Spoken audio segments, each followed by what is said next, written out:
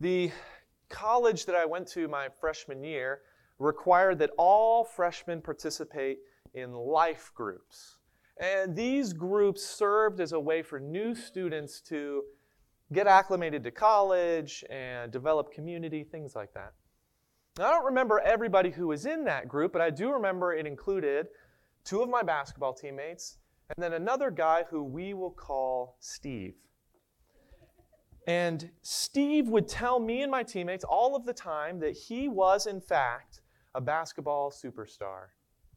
Countless times he told us how he had been offered some Division I scholarships at big universities like Michigan State, but he turned them down for reasons that he never shared with us. Humility, I guess, or something like that.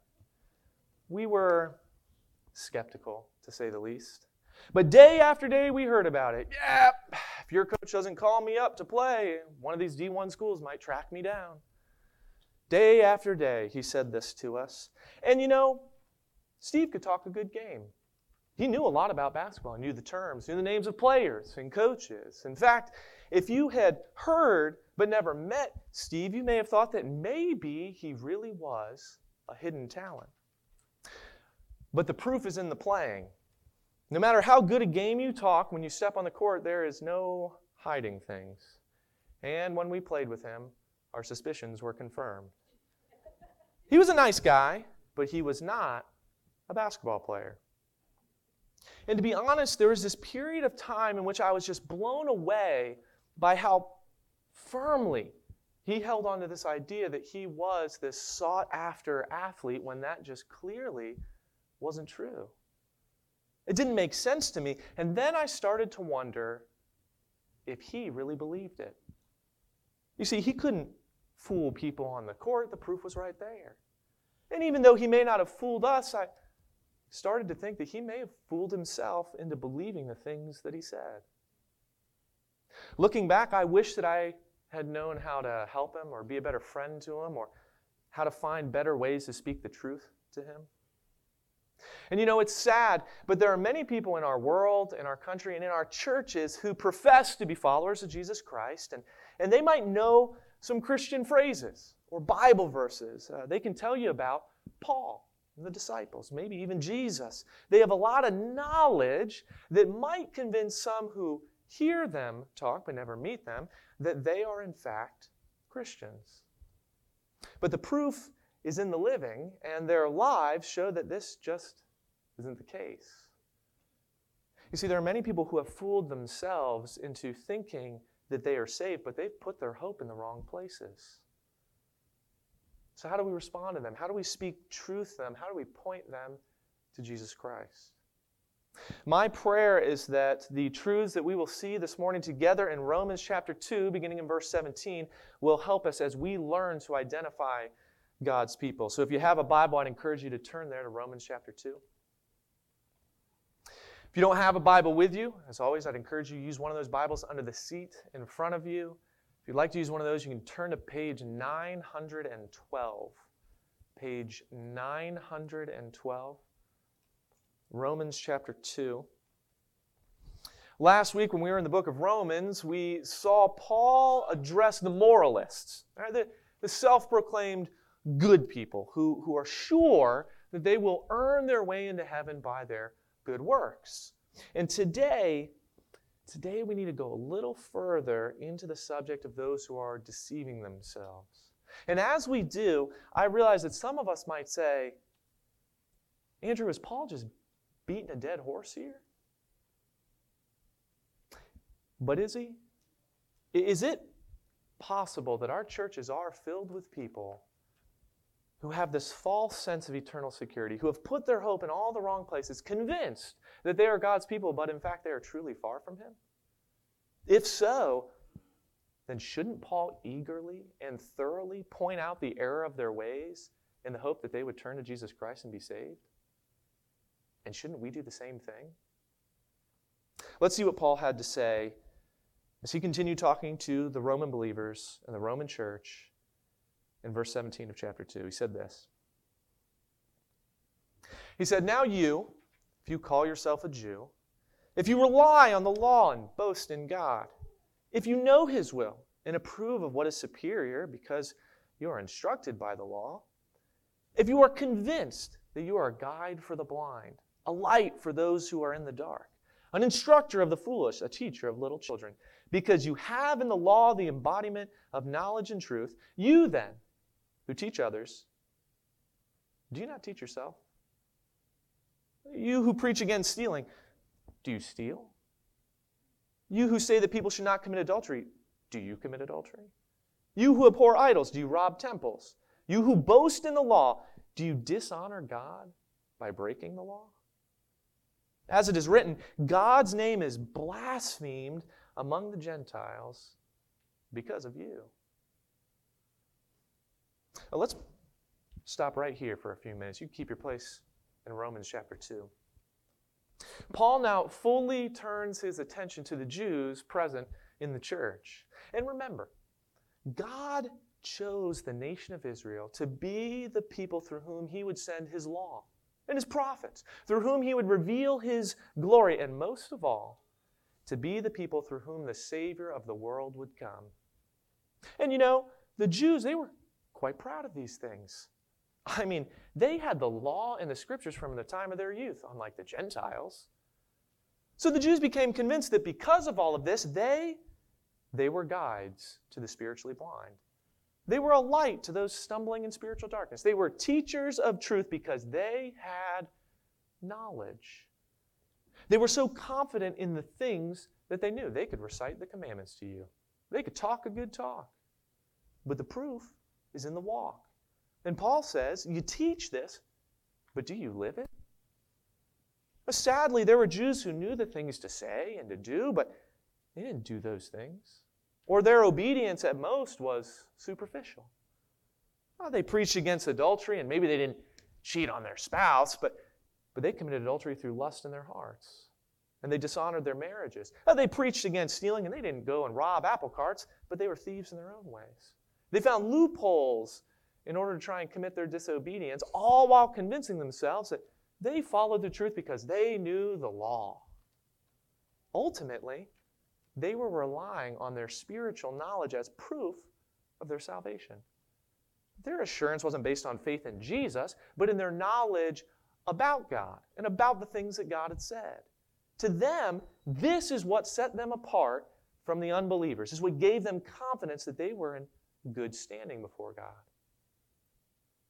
But what's the point in having God's word and then not following it? So Paul wasn't implying that spiritual knowledge is wrong or that it's bad. The problem is that they were relying on that knowledge and their superficial obedience as evidence of their salvation. But you know, the same way that knowledge of a sport doesn't make you an athlete, knowledge of Jesus and the Bible doesn't make you a Christian. Paul says, you know the Bible, but where's the proof that you've been changed by it? Knowledge can't save us. No, instead, it should lead us to faith in Jesus, and then faith leads to a changed life. Those who are truly saved, they're not known by their knowledge, they're known by their actions. Now understand, as we saw last week, this doesn't mean that good works save us. No, it means that true followers of Jesus Christ can be identified by their loving and willing obedience to the Lord. They don't obey Jesus out of legalism or desire to earn their way into heaven or to be holier than thou. No, it comes from a love for the one who saved them. Out of their love for Jesus, they pursue obedience to Jesus. When they sin, they are quick to run to Jesus for forgiveness. Now, sadly, by boasting in spiritual knowledge of the law but failing to live by it, these Jews proved they hadn't been changed by the Savior. And Paul says they open the door for unbelievers to blaspheme the name of God. We see that today, don't we? Professing Christians go and live immoral and hypocritical lives, and the world looks at that and they say, why would I want any part of that? I mean, what good is this Jesus if you live just like me? You know, there are people in churches today who, like the Jews in Rome, have a knowledge of the Bible. And they're certain that because of this, they're saved. They know and they follow some of God's commands. You know what? They memorized John 3:16. So they must be saved. So if you call yourself a Christian, if you rely on the Bible, if you claim to know God and His will, the question is, do you prove it by your lifestyle? Do you tell others to live for Him? Do you live for Him? Where's the proof of your salvation? The Bible tells us in 2 Corinthians 13 that we are to examine ourselves to see whether we are in the faith. So if you profess to be a follower of Jesus, do you see the ways Jesus has changed you since you made that profession of faith? Do you have a love for Him, a desire to live for Him? Are you grieved when you wander from Him and stray into sin? There are a lot of people today who are relying on what's in their head and on their knowledge. And perhaps if they looked closely, they would see, well, there's no fruit in their life bearing with repentance. They would see that they're relying on the wrong things, that they are finding security in knowledge and not in Jesus Christ. But one way that we identify God's people is that they obediently follow God's word out of a love for Jesus. But their hope isn't in what they know, it's in who they know. Their hope is found in Jesus Christ. Let me explain it this way. There's a story, this old story of a jungle tribe that was given a sundial as a gift by an explorer. Oh, the tribe, they looked at that sundial with a lot of pride and admiration. And they wanted to treasure it. And they wanted to keep it safe. So they built a house over it, to keep it out of the elements, the weather, the heat of the sun. But as you've already figured out, by doing this, the sundial didn't have any practical use. It became quite worthless, despite how much it was worth in their sight. And in a similar way, many people gain a head knowledge of God's word and they revere it in their minds, but never let the truth of it shine into their hearts and lead them to saving faith and a changed life. That knowledge can't save them any more than a covered sundial can tell time. The truth is that spiritual knowledge can't save us. Only Jesus can. And Paul had more to say. Look at verse 25. He said, circumcision has value if you observe the law. But if you break the law, you become as though you had not been circumcised. So then, if those who are not circumcised keep the law's requirements, will they not be regarded as though they were circumcised? The one who is not circumcised physically and yet obeys the law will condemn you, who, even though you have the written code and circumcision, are a lawbreaker. Last week we talked about those who rely on their good works for salvation. Things like being a good neighbor and being kind and being generous, things like that. But then there are those who believe that a particular spiritual work can bring them the salvation that they seek. Well, for the Jews, that spiritual work and action was circumcision. God established circumcision in Abraham's day, and this act was an outward sign of God's covenant with the Jewish people. It was to serve as a personal reminder that they were set apart for Him, that they were supposed to follow, obey, and serve Him all their lives. Circumcision was always meant to be that, a sign, a symbol of who the Jews were supposed to be. But instead, many Jews started to think that circumcision wasn't just a sign pointing to the covenant. No, it was proof that they belonged to God. They elevated this act in the flesh as though it was enough to save them. So they referred to the unbelieving world as the uncircumcised. They began to see that as one of the primary things that determined whether or not someone could be accepted by God. Naturally, then, the Jews began to find their identity in circumcision and not faith in God. But they lost sight of the fact that God has always been after the heart of man, not the flesh of man. So it's really not a surprise that when the church began, this mindset came into the church. Jews started teaching that if these Gentiles really want to be saved, they got to be circumcised. And even though the apostles and the elders made it clear early on that that wasn't the case, that those who are saved by grace through faith, despite that, there were still Jews elevating circumcision, finding in it their confidence of salvation. But Paul says that even a great spiritual act like circumcision, it has no value for the one whose heart has not been changed by Jesus Christ. In other words, Paul is saying circumcision cannot save you.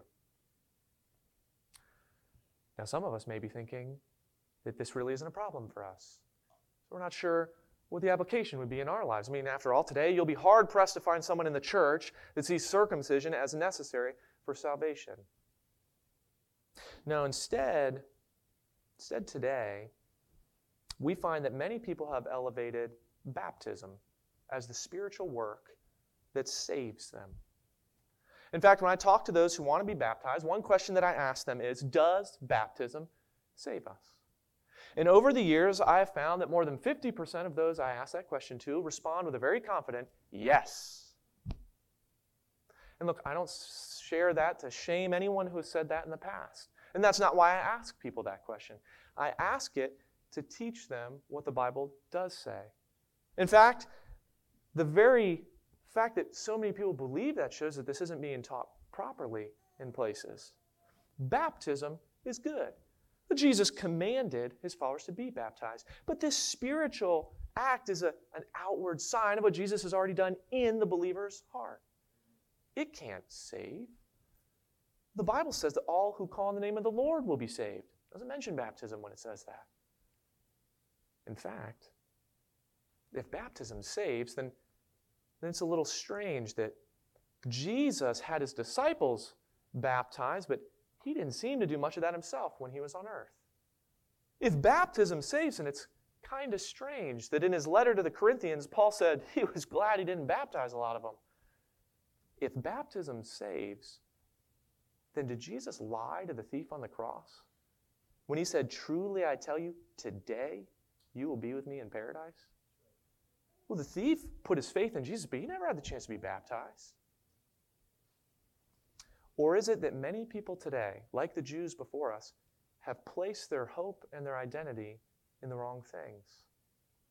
Many professing Christians are hoping that spiritual works, like getting baptized or joining a church, that these things guarantee their salvation. But the truth of the matter is, spiritual works can't save us. Only Jesus can do that. If you're here and you're relying on some sort of outward work like baptism, joining the church, something like these, understand they will always fall short when it comes to your salvation. They're good things. Circumcision was a good thing, but they're not saving things. And one way we can identify God's people is that they do obediently follow in the command to be baptized, but they don't put their hope in baptism. Their hope is found in Jesus Christ. But Paul had a little bit more that they needed to hear. Look at verse 28. He said, "A person is not a Jew who is one only outwardly, nor is circumcision merely outward and physical. No, a person is a Jew who is one inwardly, and circumcision is circumcision of the heart, by the Spirit, not by the written code. Such a person's praise is not from other people, but from God." Now this would have been shocking to any of the Jews hearing this when Paul said that true Jews aren't those who are just outwardly Jewish. And to understand that, you need to know that the Jews, they wore their heritage as a badge of honor.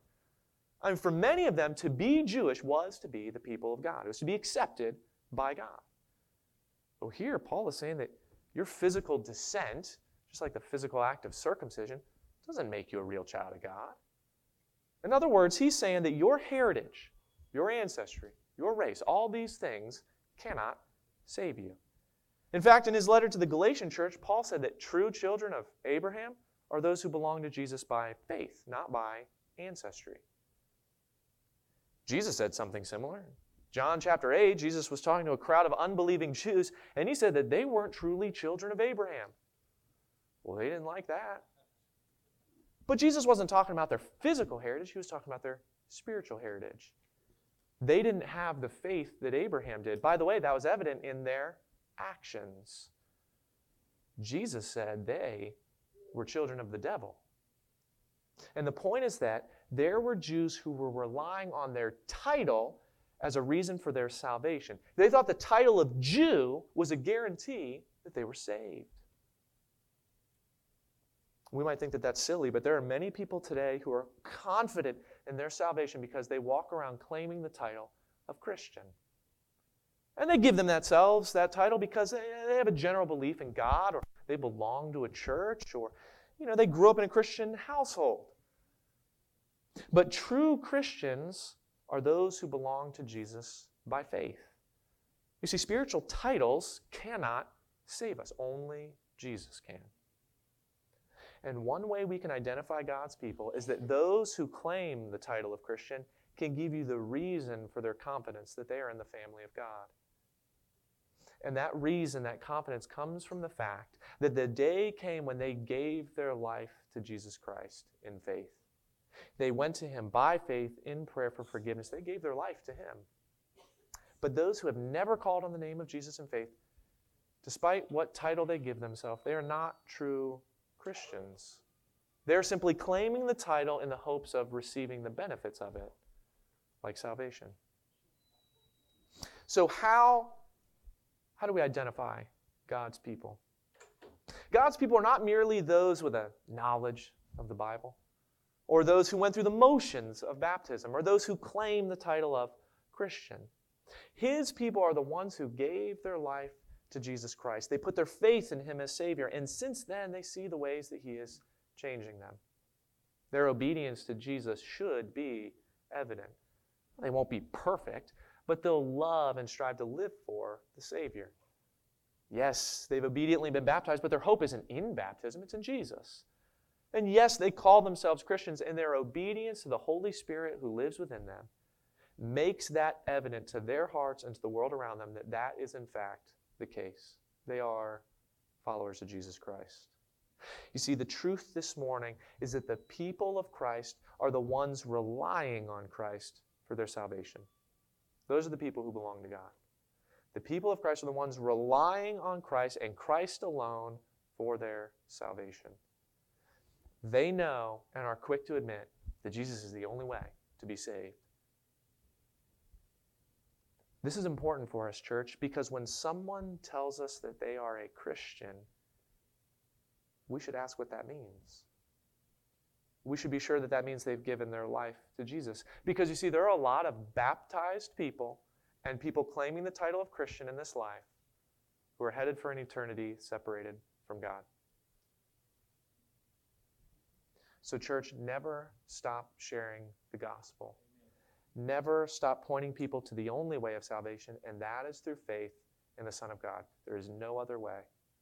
There's nothing we can do. No spiritual work, no special title we can give ourselves, no knowledge that can save us. Only Jesus can do that. So, church, my encouragement to you today, if you are a follower of Jesus Christ, you've given your life to Him, my encouragement to you is to keep sharing the gospel with others. There are people, I promise you, all around you in your life who need to hear the truth, that there is no other name under heaven by which they can be saved other than the name of Jesus. And if you are here and Jesus is not your Savior, you've never given your life to Him, you've never gone to Him for the forgiveness of your sins, please understand. I don't know what you might be relying on to get to heaven one day, for eternal life. I don't know if you're relying on your good works. Now, I'm not down that you're a good person. It's just not going to save you. I don't know if you're relying on going to church. I think it's a good thing that you go to church. It's just not going to save you. I don't know what you might be relying on, but if you are not relying on faith in Jesus, you are relying on the wrong thing.